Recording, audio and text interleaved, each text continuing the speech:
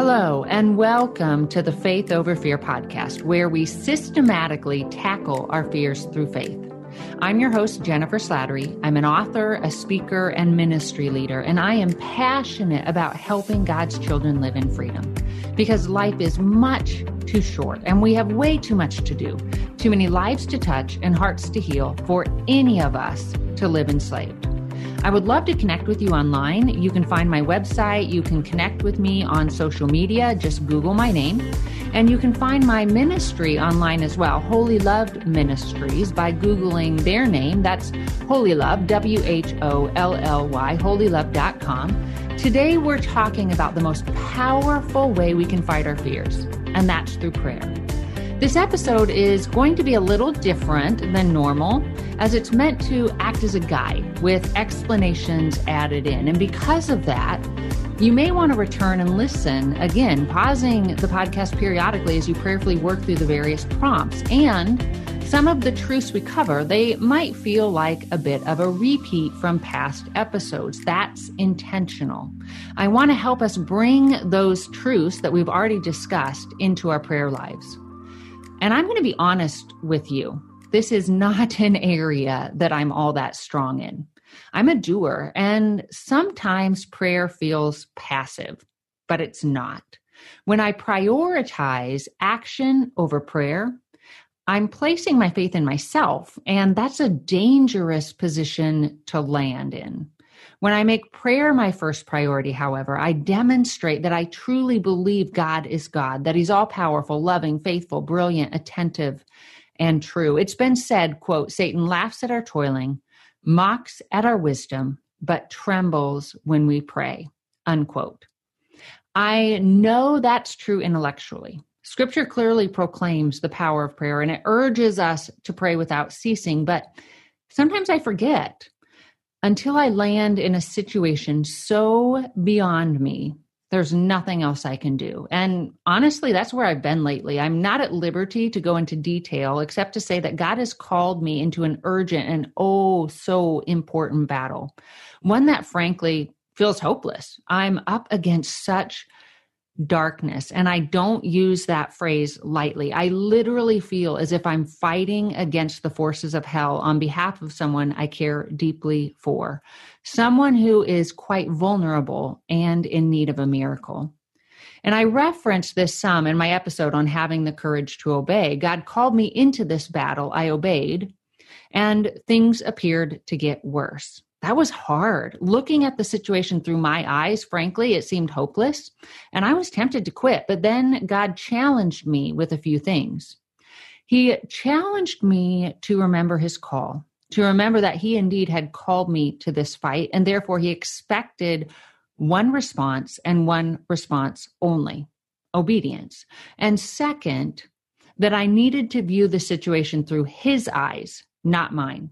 When I view the situation through God's eyes, through the lens of His infinite power and love, what originally seemed impossible suddenly becomes easily conquerable. I immediately thought of Hebrews chapter 11, verses 1-3 states, "Now faith is confidence in what we hope for and assurance about what we do not see. This is what the ancients were commended for. By faith, we understand that the universe was formed at God's command, so that what is seen was not made out of what is visible." So think about that for a minute. That type of power, all we see, every force that exists, from nations to mankind to every cell in our bodies, from mountains and rivers and oceans to the hydrological cycle, formed by the mere word of God. He who brought light into darkness and life where none existed before can certainly bring life and light into our most challenging situations. And through this Hebrews passage, God challenged me to shift my focus off of what I saw with my eyes, off of how things appeared, to reality, which was this: God was working on my behalf. He was working in the situation. And frankly, it didn't matter if I could see His hand or not. It didn't matter if things appeared immovable or if things appeared to have gotten worse. My perception had no bearing on reality. And the victory of the situation had nothing to do with me. God alone would bring about victory in that situation. In short, God reminded me to place my hope in Him, And so I did. I started praying like I have never prayed before, and I still am. And I gathered a group of women to join me, nearly 30 women, in fact. We knew this situation was beyond us, but we also knew it was not beyond God.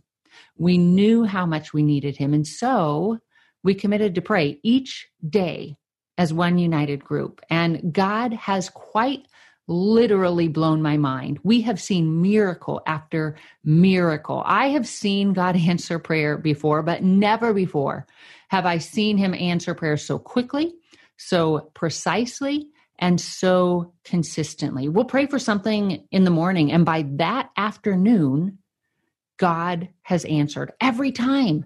What's more, light has so obviously broken through. We've seen laughter and joy and hope where once we saw nothing but hopelessness and despair. So while I believed in prayer before, I'm now more certain than ever that prayer is the most powerful way I can fight my most intense battles. And not just because we're relying completely on God's character and limitless power, but also because we're positioning our hearts to hear him. And that is so, so crucial. You and I, we don't know how to fight our battles, our fears, whatever it is we feel is coming up against us. There's so much we don't see, so much we don't understand, but God sees and knows all. And so we connect with him. And as we do, he'll guide us. He'll show us what to say and what not to say. He'll give us assurances that can give us courage. He'll let us know when to speak and when not to speak, when to act and when to wait. I knew how crucial that was in my situation. The stakes were far too high for me to rely on my wisdom and my strength. I did not want to take a single step unless God directed it. As 19th century theologian A.J. Gordon wrote, you can do more than pray after you've prayed, but you can never do more than pray until you have prayed. In other words, before you do anything, pray. Whatever you're worried about, pray. Make prayer a habit, your most strategic battle plan against all that comes against you, knowing every moment spent in God's presence will progressively fill you with peace, clarity, and strength.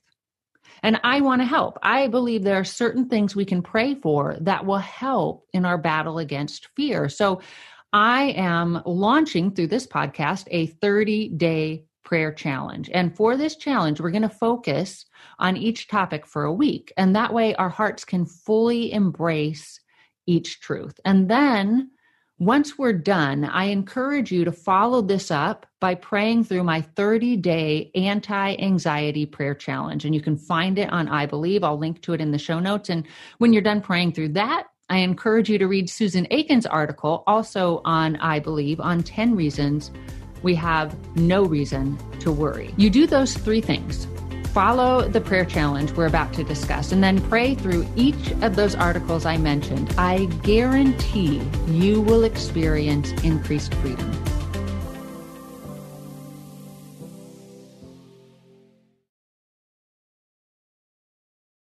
Okay, you ready for our challenge? For week 1, we're going to focus on God's glory. Like Moses, join me in praying, Lord, show me your glory. In Exodus 3, Moses had encountered God personally through a burning bush that remained burning without being consumed. And then through that bush, the great I Am, Creator God, spoke to him. Moses saw God's power and might through 10 plagues that he inflicted upon the Egyptians to force them to release his people. And then later, when the Egyptians chased the Israelites, the cloud of God, his presence, his glory, stood between the Israelites and the Egyptians as their defender, their protector. And then he parted the Red Sea so that his people could cross on dry ground, releasing the water onto their pursuers once the last of the Israelites had passed. God led the Israelites with the cloud of his presence by day, his glory by day, and the fire of his presence, his glory by night. Then in Exodus 33:14, God told him, my presence will go with you, and I will give you rest. So Moses had seen and experienced all this, God's power, his heart, his presence. He knew God's presence would remain with him, yet still he said in verse 18, show me your glory. In other words, show me more of you. I want more of your power, your presence, and your love. As the unknown author of The Kneeling Christian states, quote, there is nothing like a glimpse of glory to banish fear and doubt.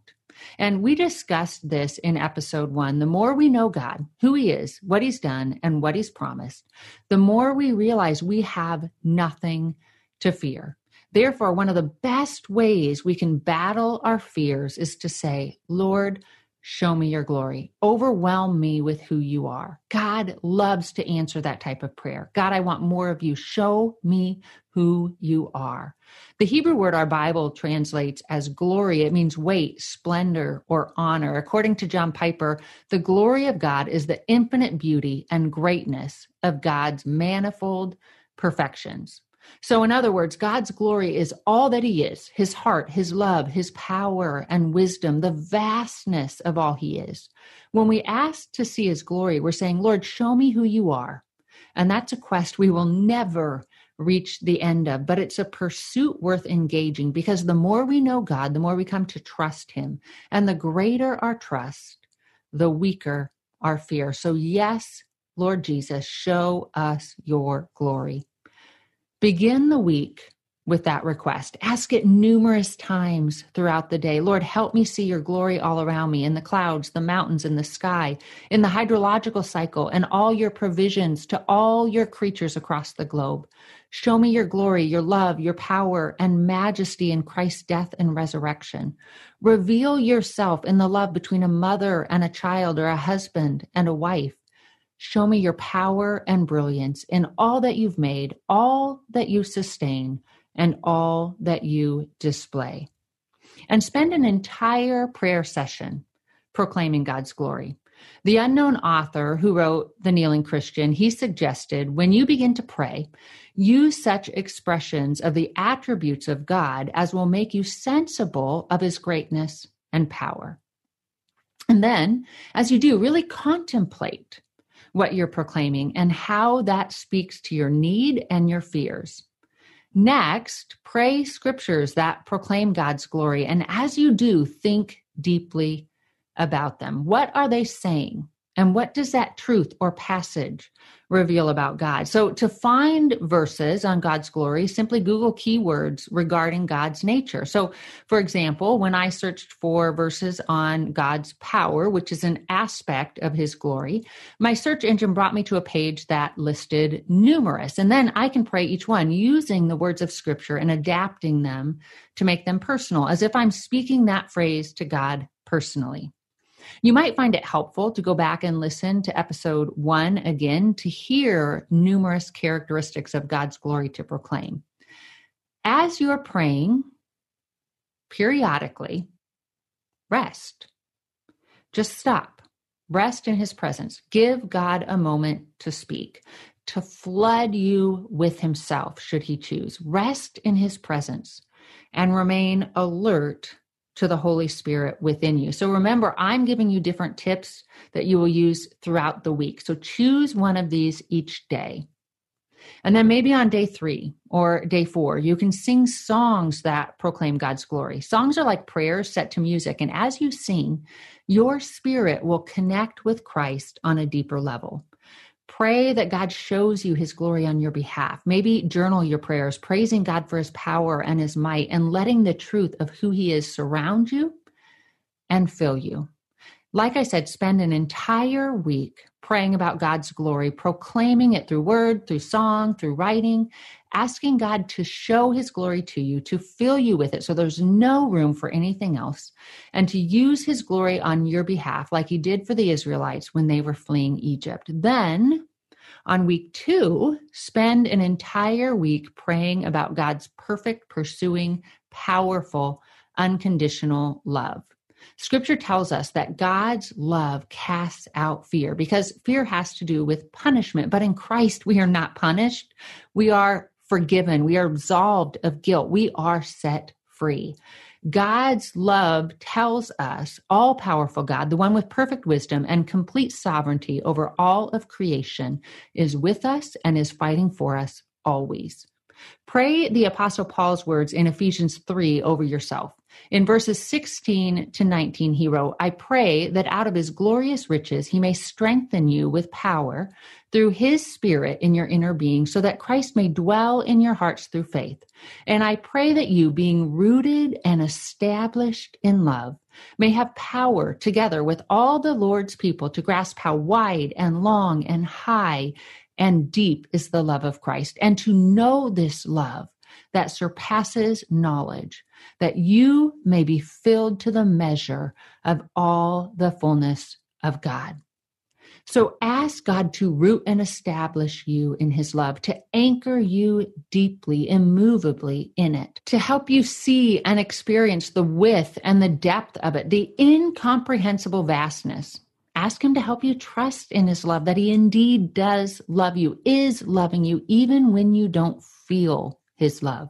His love for you isn't dependent on your emotions or, quite frankly, your worthiness.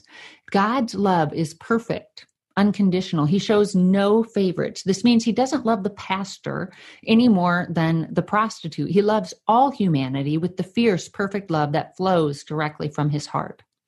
He doesn't just love, he is love. And in his love, fear must flee. Some of you may be thinking, hey, I want that. I want to know God loves me, but I struggle to really believe that. And I have heard that from numerous women. They want to know how they can receive God's love when they feel so unworthy of it. I get that. That was me for a long time. Past wounds and hurtful experiences blocked me from receiving God's love. So I asked him to help me, to search the depths of my heart, to remove everything, sin, hurts, deception, everything that got in his way and hindered me from fully experiencing his love. And he was so faithful. He helped me see that his love wasn't dependent on me or on anyone else for that matter. It stemmed from him, who he is at his core. One instance in particular helped me see God's love through the lens, not of my imperfections, but rather through his perfect heart. So my family and I, we developed a relationship with a woman at a local nursing home. Her name was Betty, and she had Alzheimer's. And initially her disease was relatively mild. She was able to play cards, hold conversations, that sort of thing. But over time, her condition worsened. And as it did, she became angry and mean. And this created a lot of problems for the other residents and the staff at the nursing home. And one day, one of her friends fell. And I don't know if she broke her hip, but something happened and she was taken to the hospital. And this worried Betty considerably. And it probably made her feel threatened, wondering what might happen to her if she was to fall as well. And so agitated and anxious, she asked if I would take her to visit her friend. I said I would. I got permission from her family. And then later that week, I arrived at the nursing home to pick her up. And I stopped by the activity director's office first to let her know what I was doing. And the woman just stared at me. And then her face turned really harsh. And she proceeded to tell me about all the ways Betty had acted ugly that week. She couldn't understand why I would willingly spend time with this woman when she acted as she did. And I left the activity director's office heartbroken. Here was a woman who was supposed to be Betty's caretaker, her advocate, speaking so critically. And maybe you've been there. Maybe someone reacted really harshly to something you said or you did, to your imperfections. Maybe they condemned you and cut you off. And now you're carrying those feelings of rejection, those expectations of rejection into your relationship with Christ. I did that for so long, until my interaction with Betty. After speaking with the activity director, I proceeded to Betty's room. I found her ready and anxious to leave. And so we left. And the entire drive to the hospital, I think it was like 15 minutes, her words seemed to prove the activity director's claims correct. Betty sounded angry. She sounded critical, unhappy about everything. And this continued as I pulled into the hospital parking lot and then guided her to the hospital entrance. People couldn't park right. The place was a mess. No one knew what they were doing. But then in the middle of her rants, I felt the Holy Spirit come over me and say with a whisper of his spirit to mine, I don't see her that way. I see her sickness, her disease. So in other words, God knew her behavior wasn't her. She was sick and she was acting out of that sickness. And I knew God was showing me that he viewed me, each one of us, the same way. He sees all of our ugliness, absolutely, but he sees it through our sickness, through our sin nature that is in desperate need of grace. He gives us all of his grace in love. When he looks at us, he looks at us through the lens of who he knows we can become. If you struggle to believe that, ask God to help you. Ask him to heal you so that you can rest unafraid in the shelter of his love. Ask him to help you rely on his love, to enable you to receive it. And then do another Google search to find verses on his love and pray them, making them personal. For example, for John 3:16, if you were to pray it and personalize it, you might say, I thank you that you love me so deeply, that you willingly gave your only begotten Son, and through my belief in him, God, you granted me eternal life. If you struggle feeling unworthy of God's love, pray 1 John verse 4:10, which states, this is love, not that we loved God, but that he loved us and sent his Son as an atoning sacrifice for our sins. If I were to personalize and pray that verse, I might say, God, this is love, not that I have loved you, but that you loved me and sent your Son as an atoning sacrifice for my sins. Then ask him to help you believe and receive that, to believe and receive his love. Take some time prayerfully meditating on Zephaniah 3:17, which tells us God sings over us with joy. As you pray that verse, envision God singing over you. Maybe just rest for a moment and envision God singing over you, similar to how a mother might watch a joyful, laughing child. And remember that God's love for you, his child, is so much greater than any human relationship you'll ever witness.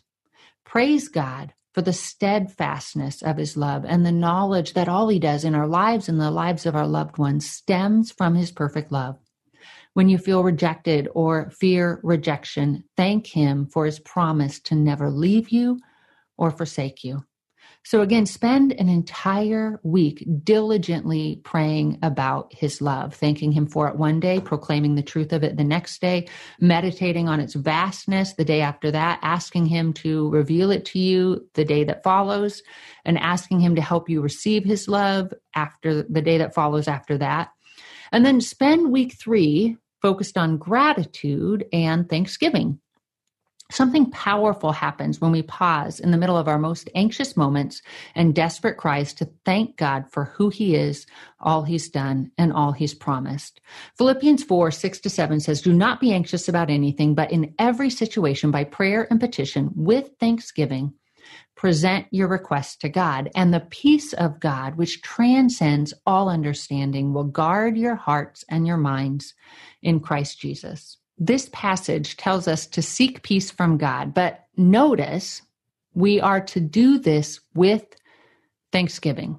I've mentioned this in a previous podcast. God placed that parenthetical insert with thanksgiving in the middle of that passage intentionally. Some people have suggested that this means to thank God in faith for providing the answers to our requests before they have actually been answered. Well, I view this passage differently. I think he's saying pause to thank God for all you have and all he's done. Remind yourself in the middle of your crisis of ways God has worked in the past, specifically in relation to that particular request. There is such power in that. Lord, our finances are tight and I fear I'm going to lose my job. Please protect my career. And thank you so much for providing this job in the first place. I know my position and my paycheck come from you. And then continue thanking him for specific and precise ways he's cared for you in areas related to your particular fear or request in the past. We need to really sit in that, in all we have and all God's done, because our fears make us lose sight of that. We can forget the truth of who he is and who we are in him. And honestly, many of our fears are rooted in discontentment. For example, I can get pretty anxious when a deadline hits, especially if the project feels particularly challenging. My fear? Well, one is that I won't do a good job and that my publisher will drop me. And that would be really hard because I love to write. But Contentment tells me God loves me and knows what's best for me. Contentment, grounded in gratitude, tells me I will be happy with however God leads, whatever God allows. And contentment and gratitude helps me shift my focus off of what might happen to the blessings that already have occurred. And this helps elevate my mood, which in turn reduces my anxiety. And there is science behind this. So gratitude, when cultivated and practiced, has a powerful effect on our brains and our bodies. It can act as a natural antidepressant by causing our body to release dopamine and serotonin, two feel-good neurochemicals. Gratitude also helps our brain release negative emotions by activating two areas in our brain that help regulate emotion. Gratitude helps to reduce pain, most likely connected with the release of dopamine, and it reduces our stress hormone, cortisol. It deepens our sleep. It stimulates the parts of our brain that manages negative emotion. Just 10 minutes a day of counting our blessings can dramatically alter our brain chemistry for good. Now, keep in mind, this practice has something of a cumulative and progressive effect, meaning you might not notice the difference immediately, but over time, with consistency, you will. I promise. Try it for a week. Fill your prayers with thanksgiving. Keep a prayer journal, and in it, note everything you have to be thankful for each day. Then, as with the other weeks, take a day where you meditate on and pray scriptures related to thankfulness. Ask God to increase your thankfulness, to make you more alert to what I like to call God kisses. So those are those unexpected rays of sunshine that God provides. And maybe spend an evening or a morning journaling on all the things about God, about his character, about his nature that you are most thankful for and why. And then finally, for week 4, diligently pray against your fear. Like I've shared in a previous episode, this is a battle. It's an internal battle within ourselves, but it's also one with spiritual components. So pray that God helps you recognize and live in your warrior status, because in Christ, you are victorious. The victory has already been won. Christ defeated all the powers of darkness when he died on the cross and rose from the grave in victory. And the powerful, life-transforming Holy Spirit lives within you, giving you the power to grab hold of all Christ's grace provides: love, joy, peace, patience, kindness, goodness, gentleness, and self-control. Try this for a week. Finish out this 30-day prayer challenge, and then shoot me a message through my website or through social media, letting me know how it went. And when you're done, make sure to pray through those 2 articles I mentioned, linked in the show notes. To clarify and reiterate, for those who got a bit lost in all my words, for week 1, pray on and about God's glory, proclaim it, ask him to reveal it, to help you experience it, to help you rest in it. Week 2, pray consistently and thoroughly about God's love. Ask him to show you and fill you with the depths of his love, to enable you to grasp its vastness, to help you receive it, and to help you live in it. For week 3, fill your prayers and your heart with gratitude, knowing you're nourishing your soul and changing your brain chemistry for the better. And finally, actively pray against your fear, actively and consistently. Whenever your fear rises up, ask God to remove it from you and replace your anxiety with peace. Prayer is the most powerful weapon against fear you and I possess, and it's a weapon that is always within our grasp. When we prioritize prayer, we reveal that we truly believe God has the power to change us and our situations, and in his presence, we experience peace and joy.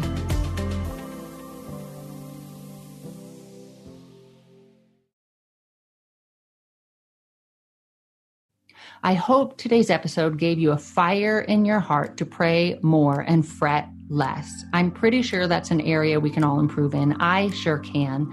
And the beautiful thing is, the more I pray, the more I recognize the miraculous effects of prayer, which inspires me to pray even more.